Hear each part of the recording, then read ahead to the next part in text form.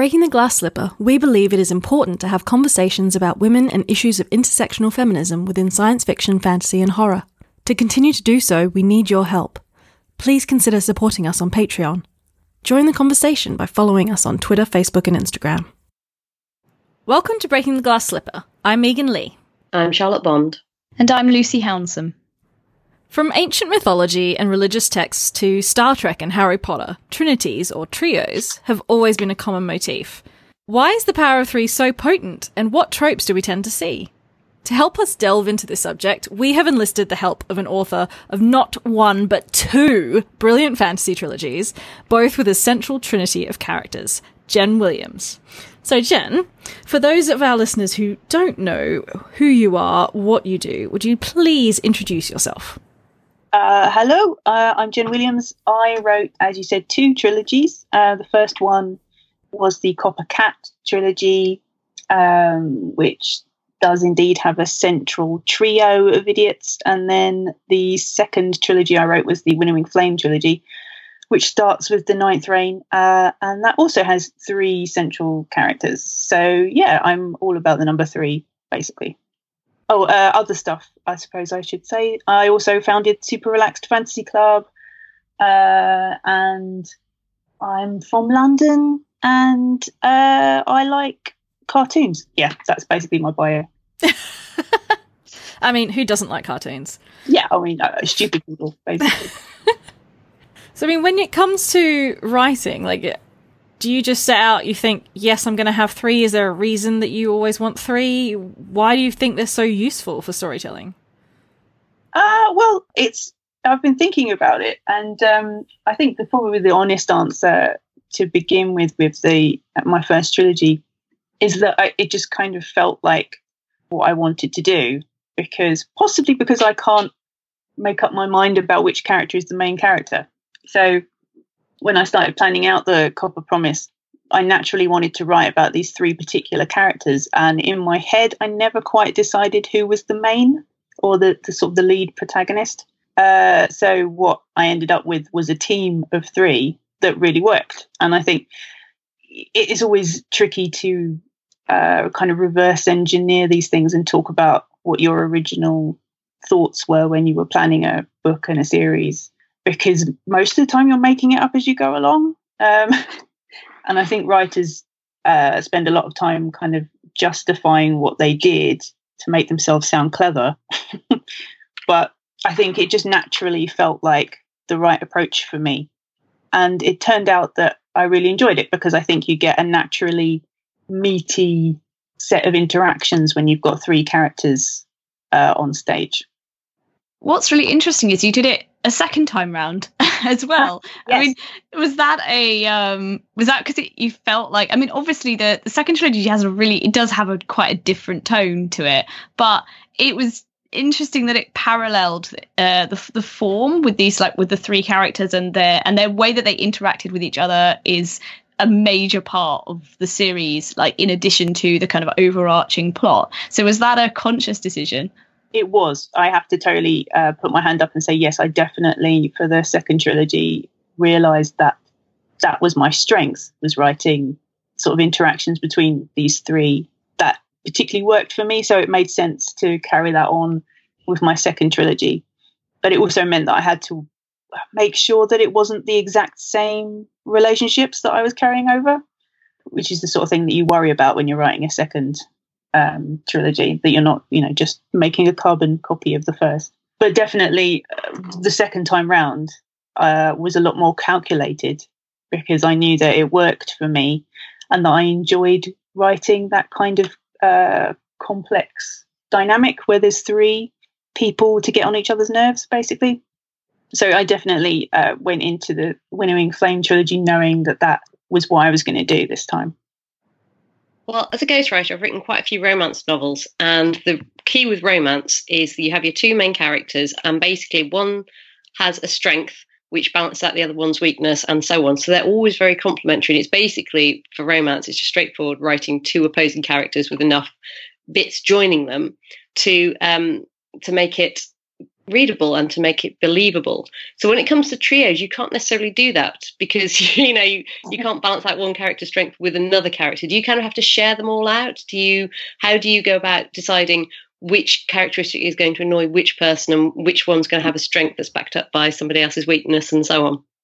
That's really interesting. I don't think I've ever thought of it that way. I think I tend to, I suppose, come up with characters more from the idea of I build them separately first, if that makes sense. Yeah. So they have, because I think naturally when you put people together, if they're different enough, then they will spark off of each other, So I think particularly with the Winnowing Flame trilogy, I did quite deliberately introduce them separately actually in the book. So you spend a bit of time with each character before they meet up, And I think kind of almost psychologically, that's how I approach the book. Is like I get these fully formed people, and then I put them together and see what happens. Possibly because I'm more of a make it up as you go along writer than a planner. You're a gardener, not an architect. Yeah, exactly. Yeah, I mean, the best kind. The best kind. Yeah, because I have a very loose idea of where the book's going, but I'm very much more of a, you create these characters, you wind them up, you put them together, and then you see what happens kind of person. And I think that often I feel like a book's working when I realise that I've got that right.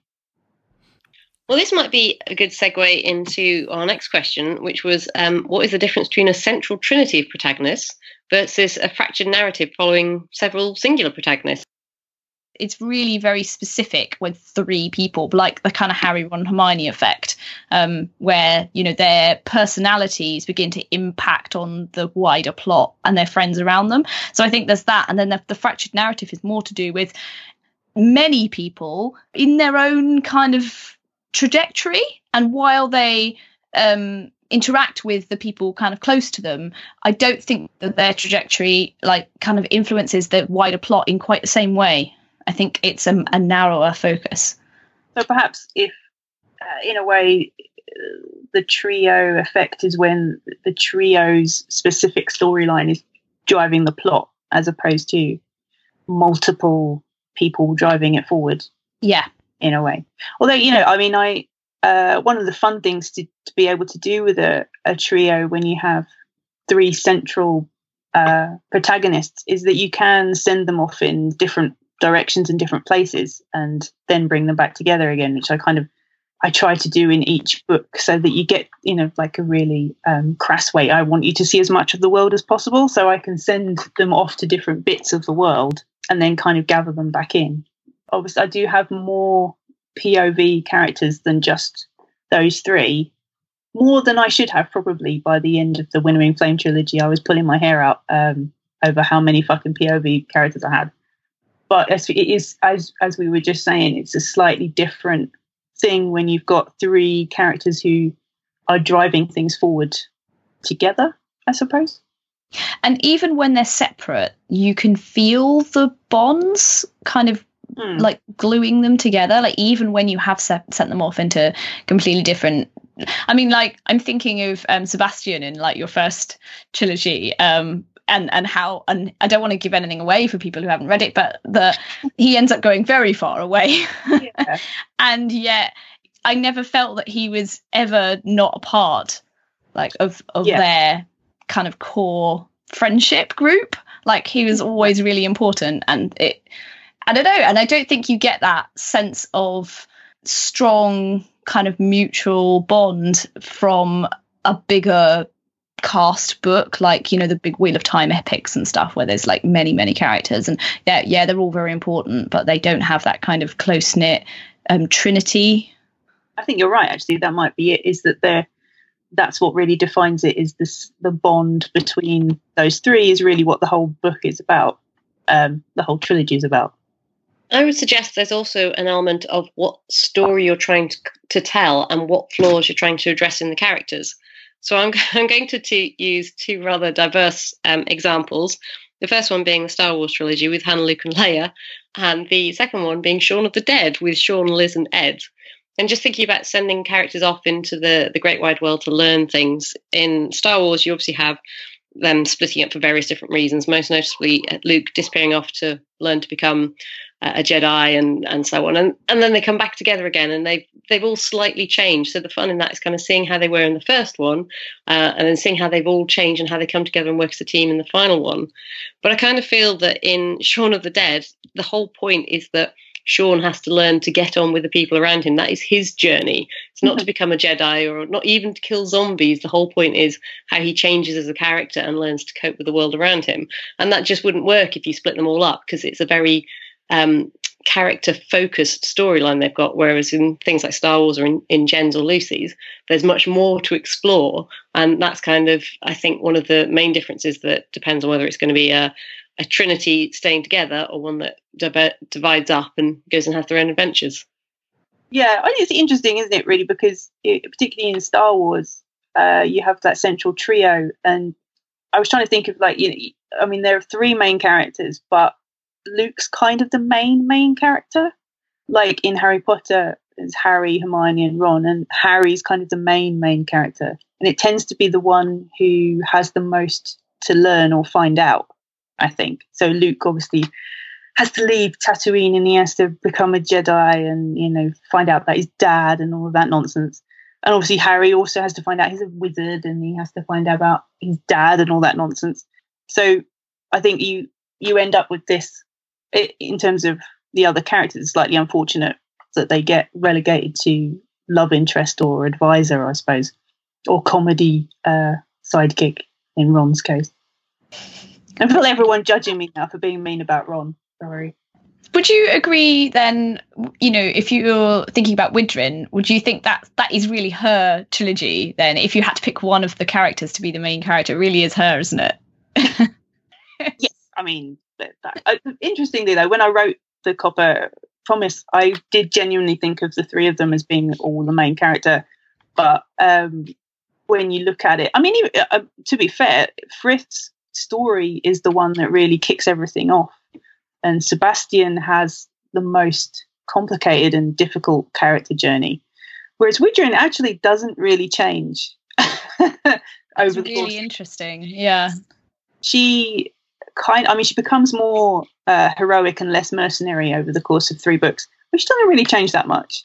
And yet, everybody, when I was getting feedback on the Copper Promise, immediately identifies Widrin as the main character. There's never any question about it, So definitely readers think she's the main character.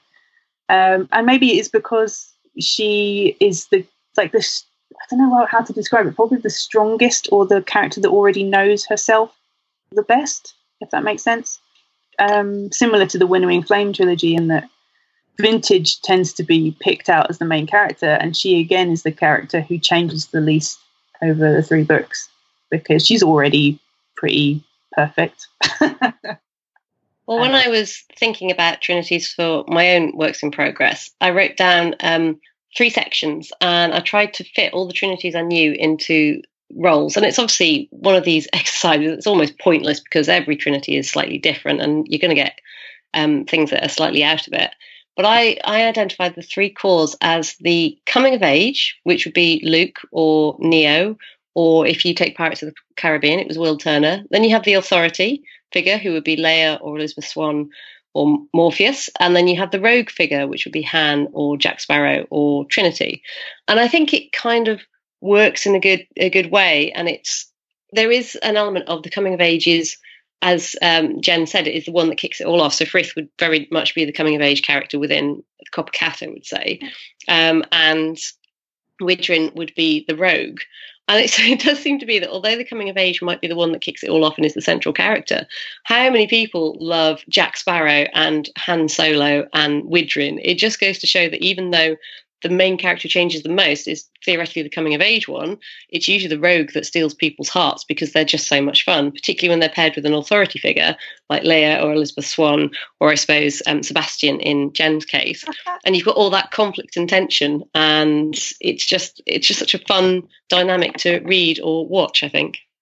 Yeah, I think that's really interesting. Actually, I've not thought of that, but I think you're completely right. People definitely. From my own work, latch onto Widrin as being the really fun one, and I get like everyone telling me that Woodryn is great, but in a separate way, I get messages from people saying that they, really connected to Sebastian's journey, or they really felt for Frith, or they wanted to stab him in the face. It's always one of those. Oh, poor Frith. I kind of feel sorry for him. He had so much go wrong for him, bless him. Yeah, but who doesn't love a rogue? You're exactly right. And that's what I was thinking about in Star Wars. As you say, you have the authority figure who's very competent, which is Leia, and then you have Han, which is a great rogue, but also really deeply incompetent. Like, never really does it right. It's a very good point, actually, yeah. And nothing that really goes right with Han. He's supposed to be this really cool, amazing, smuggler and stuff, but actually just spends the whole trilogy cocking things up. But I think that just makes him more relatable, I suppose. You could also say the same about the others I have on my rogue list, which is Jack Sparrow, and I had Venkman down from Ghostbusters, and Ed as well from Shaun of the Dead, going back to that. There's always, the rogue is just a fun one, but they're kind of fun because they are reckless and they don't care. And it's going back to that issue I had about earlier on about romance, about balancing out the rogue with the authority figure. So that's kind of where their fun bit comes in.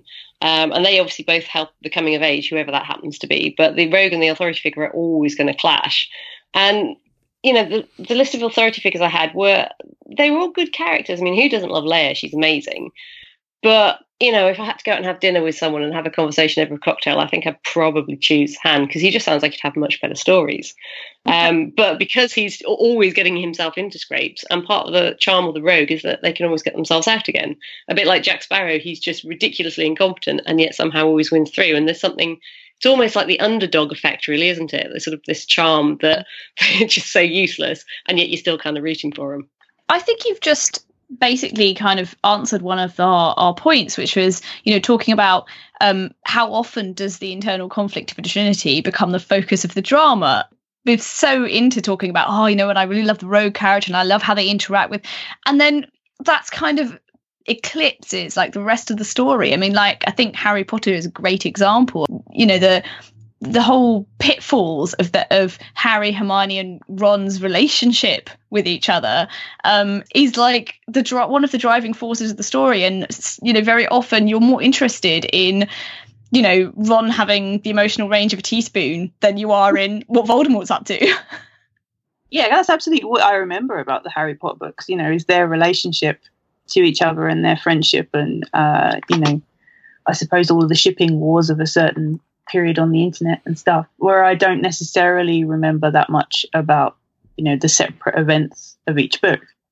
Well, I think the relationships between characters is it's what really makes you love a story, and I think that's something that Roddenberry picked up on with Star Trek, because then you had like Kirk, Spock, and McCoy, another wonderful trio in original series. But then when it came to doing Next Gen, he made like a rule about having a certain, like, I don't know, I can't remember exactly, but it was like most of the conflict had to be between the characters on the ship, because it wasn't meant to be just about, finding aliens and others. It was supposed to be about the fact that no matter where you are, it's how you treat people around you and how you interact with people and that sort of thing that kind of creates the drama.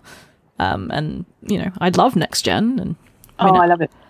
So I think there's definitely something to be said for, that kind of interaction between three characters. But I think also, for me, the three character thing works so well because I, just like in my social life, I don't like that, when you get stuck in a kind of echo chamber.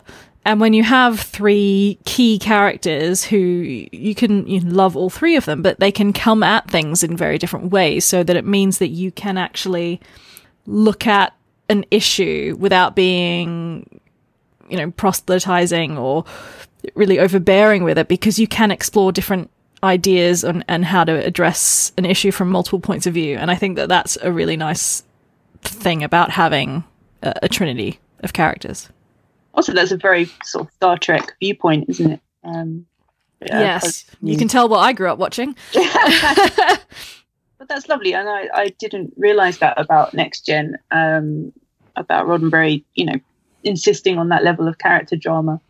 And that's lovely because, I really love Next Gen. I grew up on it as well. But it is one of those things, isn't it, that we talk about now with Next Gen being quite a 90s program, and actually the whole ensemble of Next Gen get on really well, like they there's the occasional raised eyebrow from Picard and stuff, but generally speaking it's a family on board a big starship.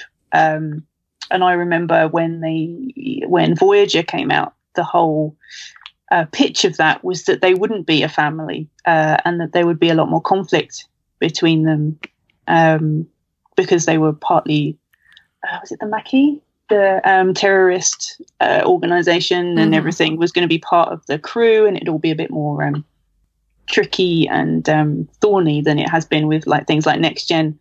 But as it happened, it didn't really quite work out that way. But I do remember watching sorry, I'm banging on about ensemble casts now, which is not really the topic, but I remember when Farscape came out, and that felt like much more of a shock when you've grown up watching Next Generation, where everyone kind of gets on and everyone's sort of quite cozy, and then you have Farscape where everyone's beating each other up on the bridge when they first meet and stuff.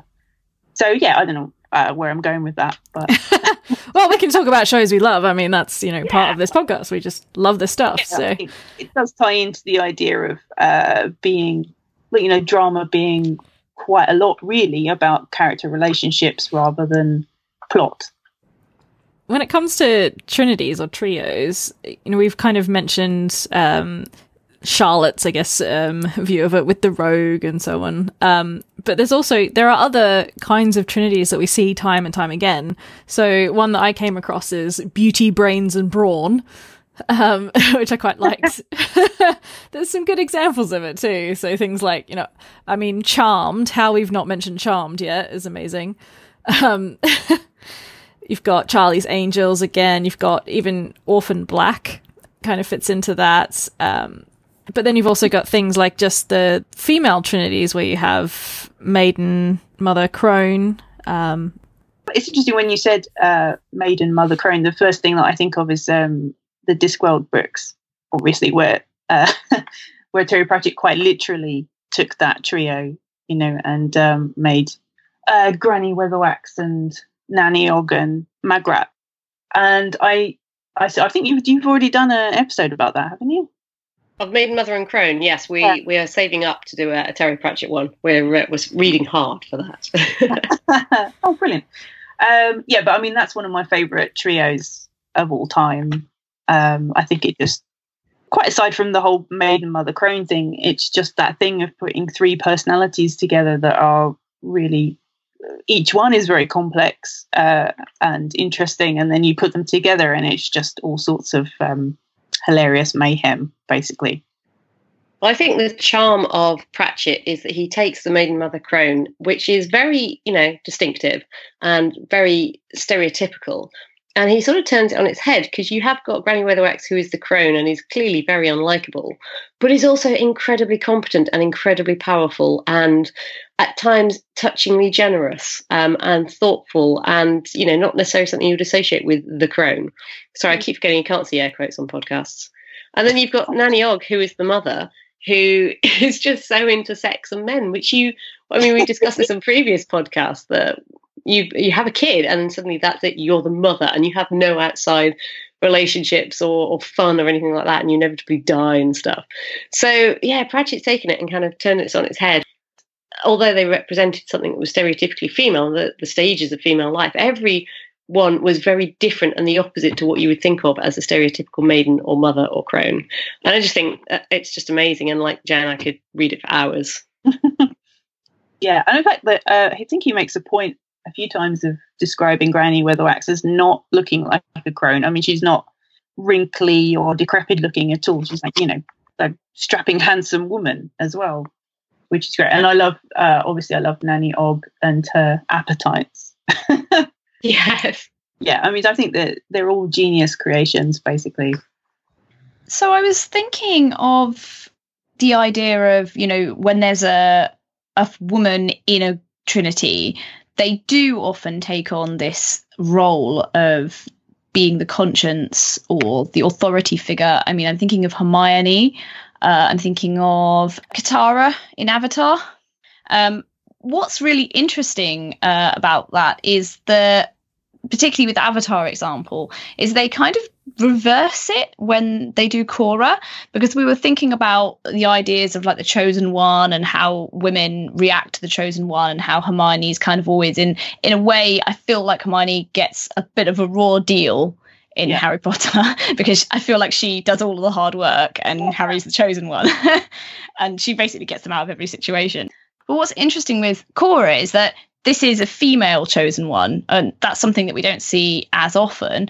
And, you know, that raises more interesting questions of kind of who takes on the role of advisor in that series.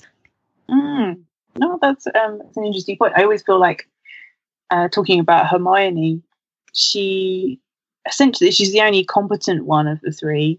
And I think, there's that thing where if they'd actually listened to Hermione, like every book would be half as long because they've sorted everything out.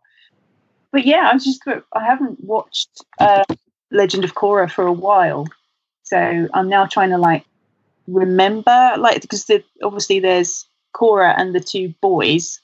But I don't think either of them were particularly the advisor figure, were they?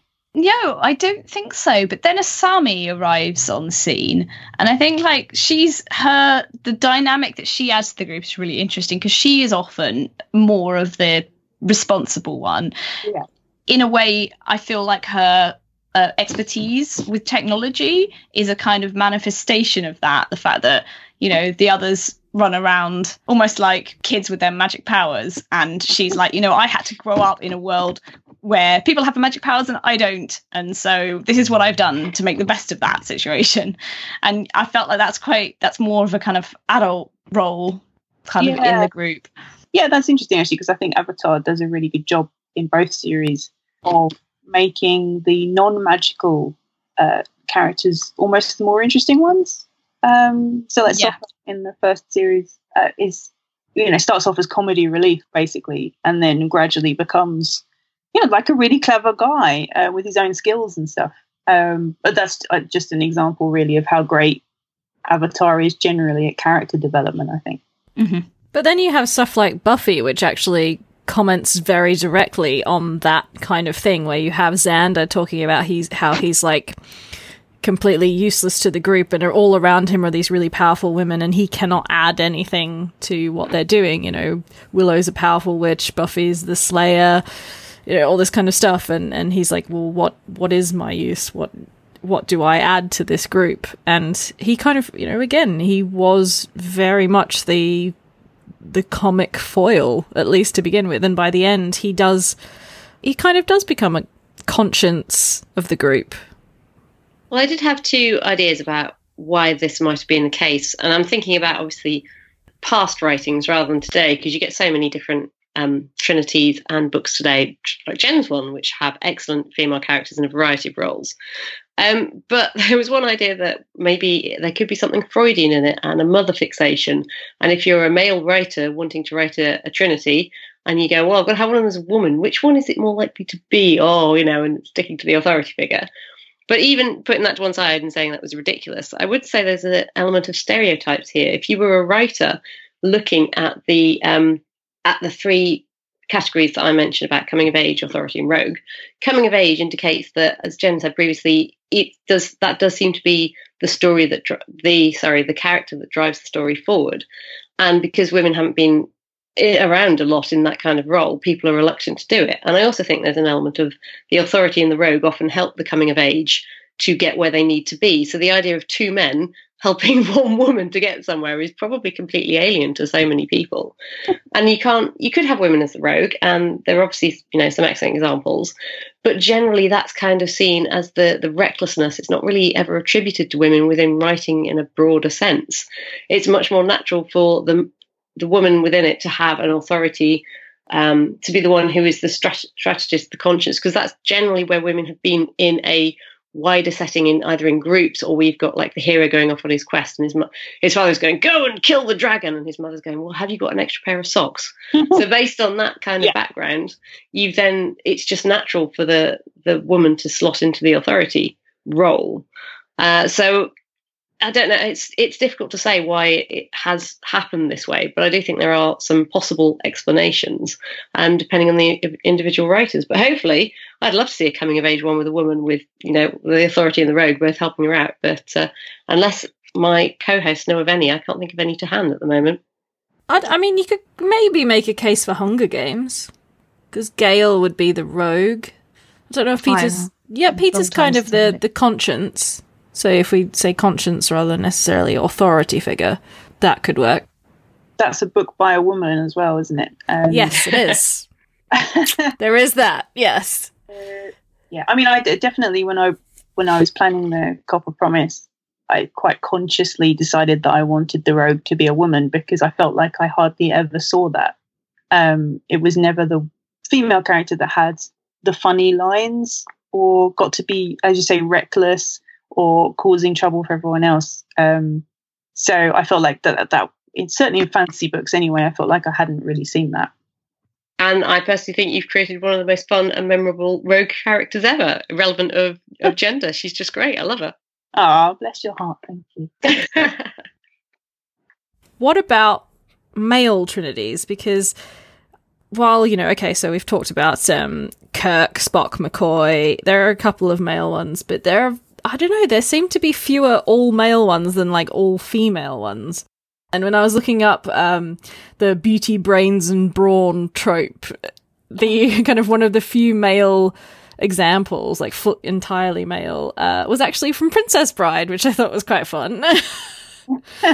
Because you have Inigo Montoya as obviously the beautiful Spanishman. Vizzini, because he is so clever. So very, very clever. And Fezzik is the brawn. And I thought that was cute. But, where I think if we look back at mythology and so on, there's a lot of female trinities happening. We've got, the Furies, the Fates, and so on. And you have these maiden, mother, crone kinds of tropes. But how come there aren't many all three men together? What's with that? I don't know. Maybe, it's that whole kind of no homo thing. If you get three men together for too long, it upsets people or something. Actually, when you said the beauty, brains, and brawn thing, I was trying to think of other male trinities, and I thought of Supernatural.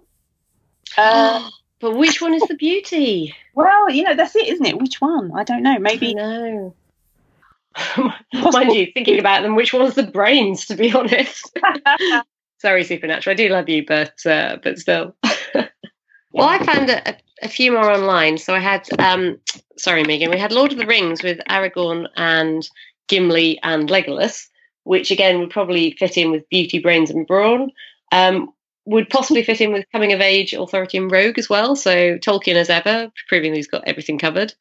Three Musketeers and Ghostbusters were two that I came across. And the reason I mentioned them in one go is because in the Three Musketeers, that's almost like a trinity, but there's four of them. And in Ghostbusters, you start off with the trinity, and then you kind of get the extra person coming along as well. And it does seem to work. The extra person slots in. Well, that's interesting, actually, when you talking about Ghostbusters, the new Ghostbusters with the female cast. I've forgotten everyone's name, but the character who's a subway worker who comes into it, yes, as the fourth Ghostbuster. And by the end of the film, she is a much more integrated member of the team. And it's one of the reasons that I really love the new Ghostbusters, is because it's a much warmer film in terms of, by the end of it, they're all close friends.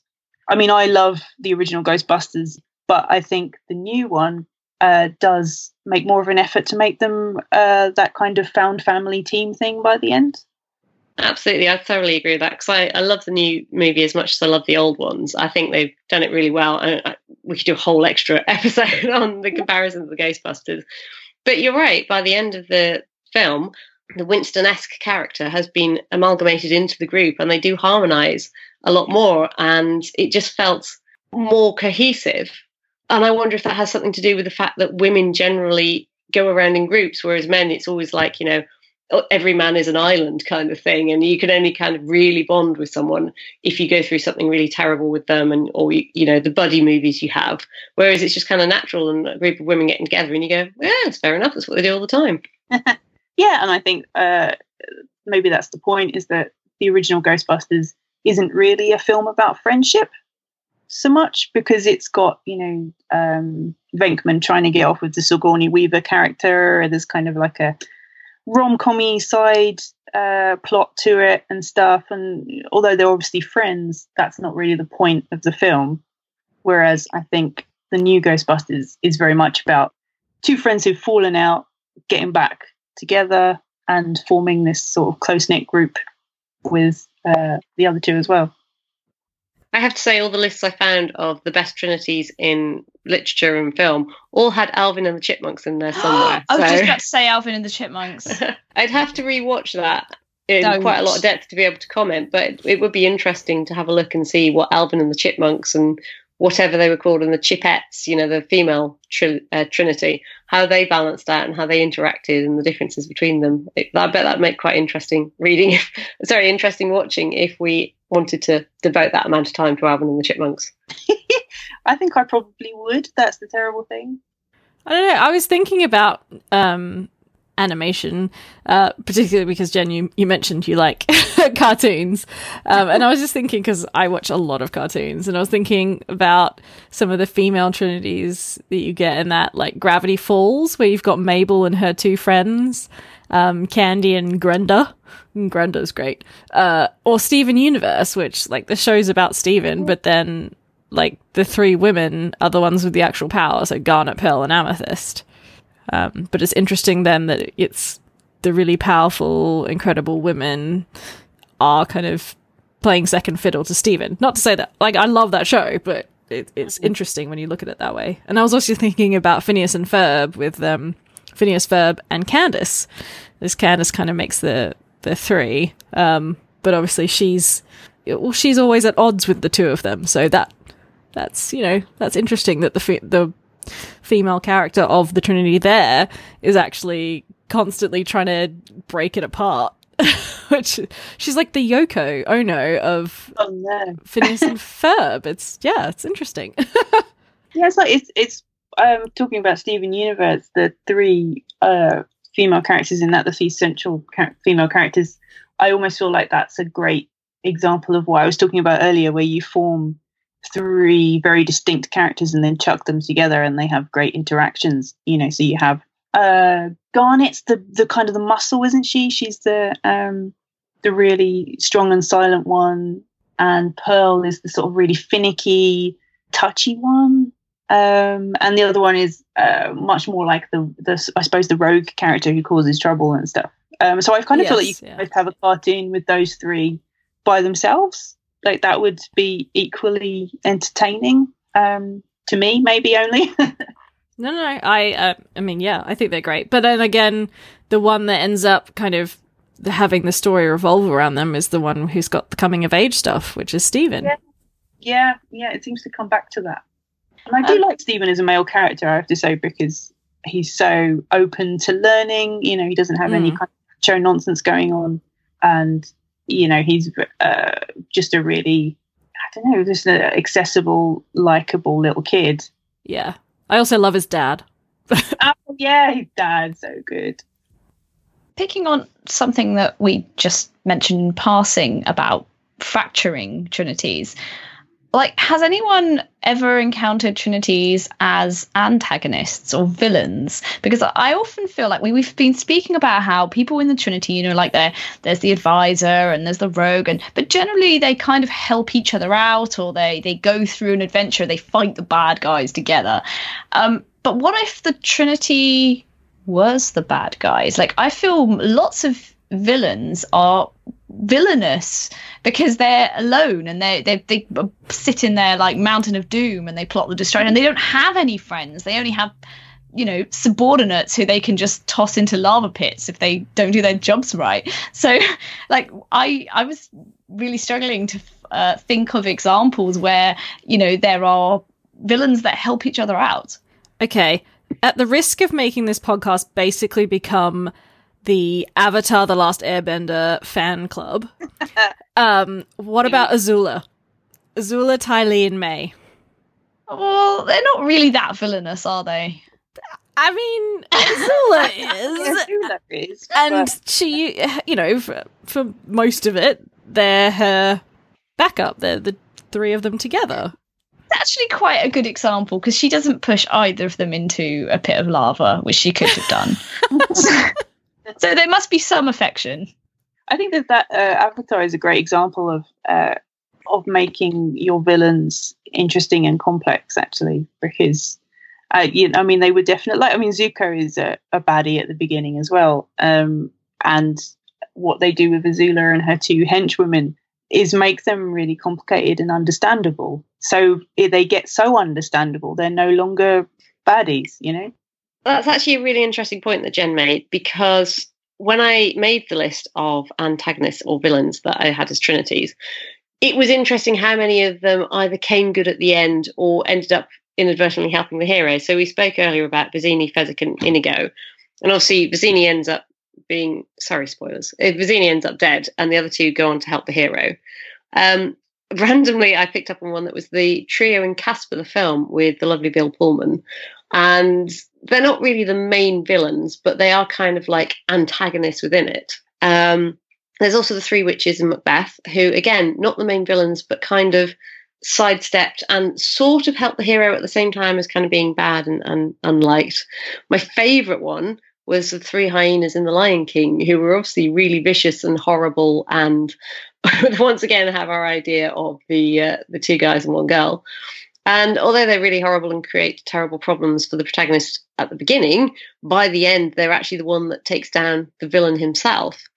And I thought that was a really interesting trinity there. And they're still villainous at the end, and they're still incredibly selfish, and they haven't changed or developed as characters throughout it. But just circumstances, or whatever you want to say, maybe Simba's cunning or Scar's pride ends up with them turning on the main antagonist, and they're actually the one who bring him down rather than Simba. And then the other one I thought of that I read about was, might be a bit obscure.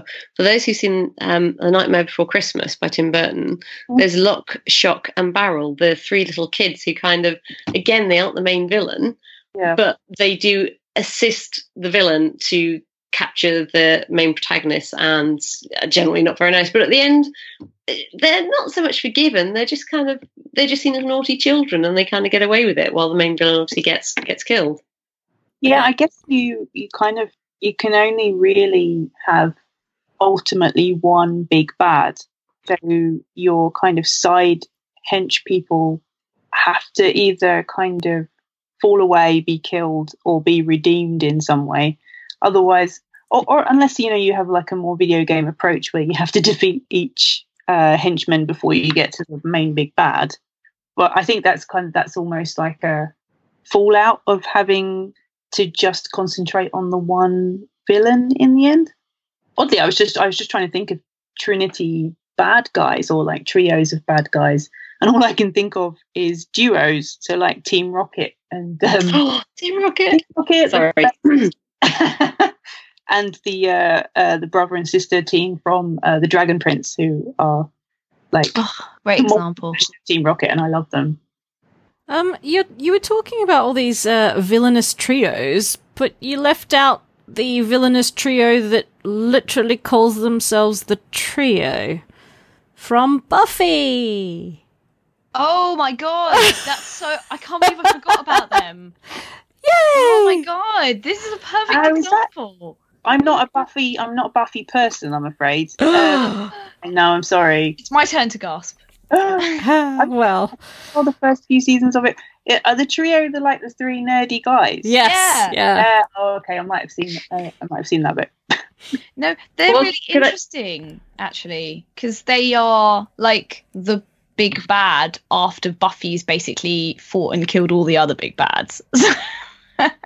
Like, perhaps it's saying that like the real big bads are her fellow humans, which I always thought was quite, subtle and cool. When you said the trio and my brain went through it, what I came up with was Angel, Drew, and Spike, who form a trinity or a trio at one point. That's Because you true. also have the very strong relationship between Spike and Drew for, is it season 2, I think, maybe even to season 3, and then Angel joins them, and the whole fun of that is seeing how they are on the one hand a trio, but at the other time are also kind of undermining each other and trying to usurp and change their roles. I do like the idea of looking at Spike and Angel and Drew, because then you've also got the very Freudian aspects of the fact that, all the siring and the sleeping with your sire and all sorts of things going on there. I think that's a good place to start. That's always a good place to start. Stop it on the creepy bit. Yeah, the really creepy bit. So it's been really nice to have you on, Jen. No, it's been brilliant. It's been fun. Thanks for having me on again. It's been lovely to chat to all of you.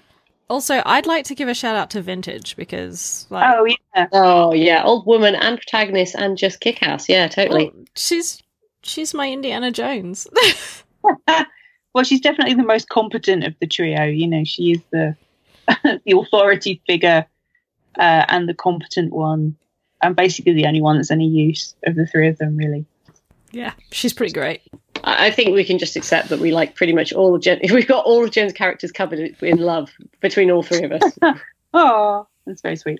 Covered in love sounded better in my head than when it came out my mouth. It was only a little bit weird. It's fine. Whether a trio of characters is used to provide a variety of viewpoints, for increasing the dramatic tension, or to represent 3 archetypal personalities, there's no denying they work. It will come as no surprise to listeners of this podcast that women seem to come off worst in these scenarios. Playing the role of Buzzkill, who is actually the most intelligent and capable member of the group despite getting none of the credit. Or all-female trinities where women are seen as only maid, mother or crone. Whatever their faults, trinities remain powerful archetypal storytelling tools, ones which for better or worse have defined the roles women play. Breaking the Glass Slipper is written and produced by Megan Lee, Charlotte Bond, and Lucy Hounsom. Please help us spread the word, subscribe and leave a review on your preferred podcast platform. We want to hear from you. Let us know what you would like to hear on the next episode of Breaking the Glass Slipper.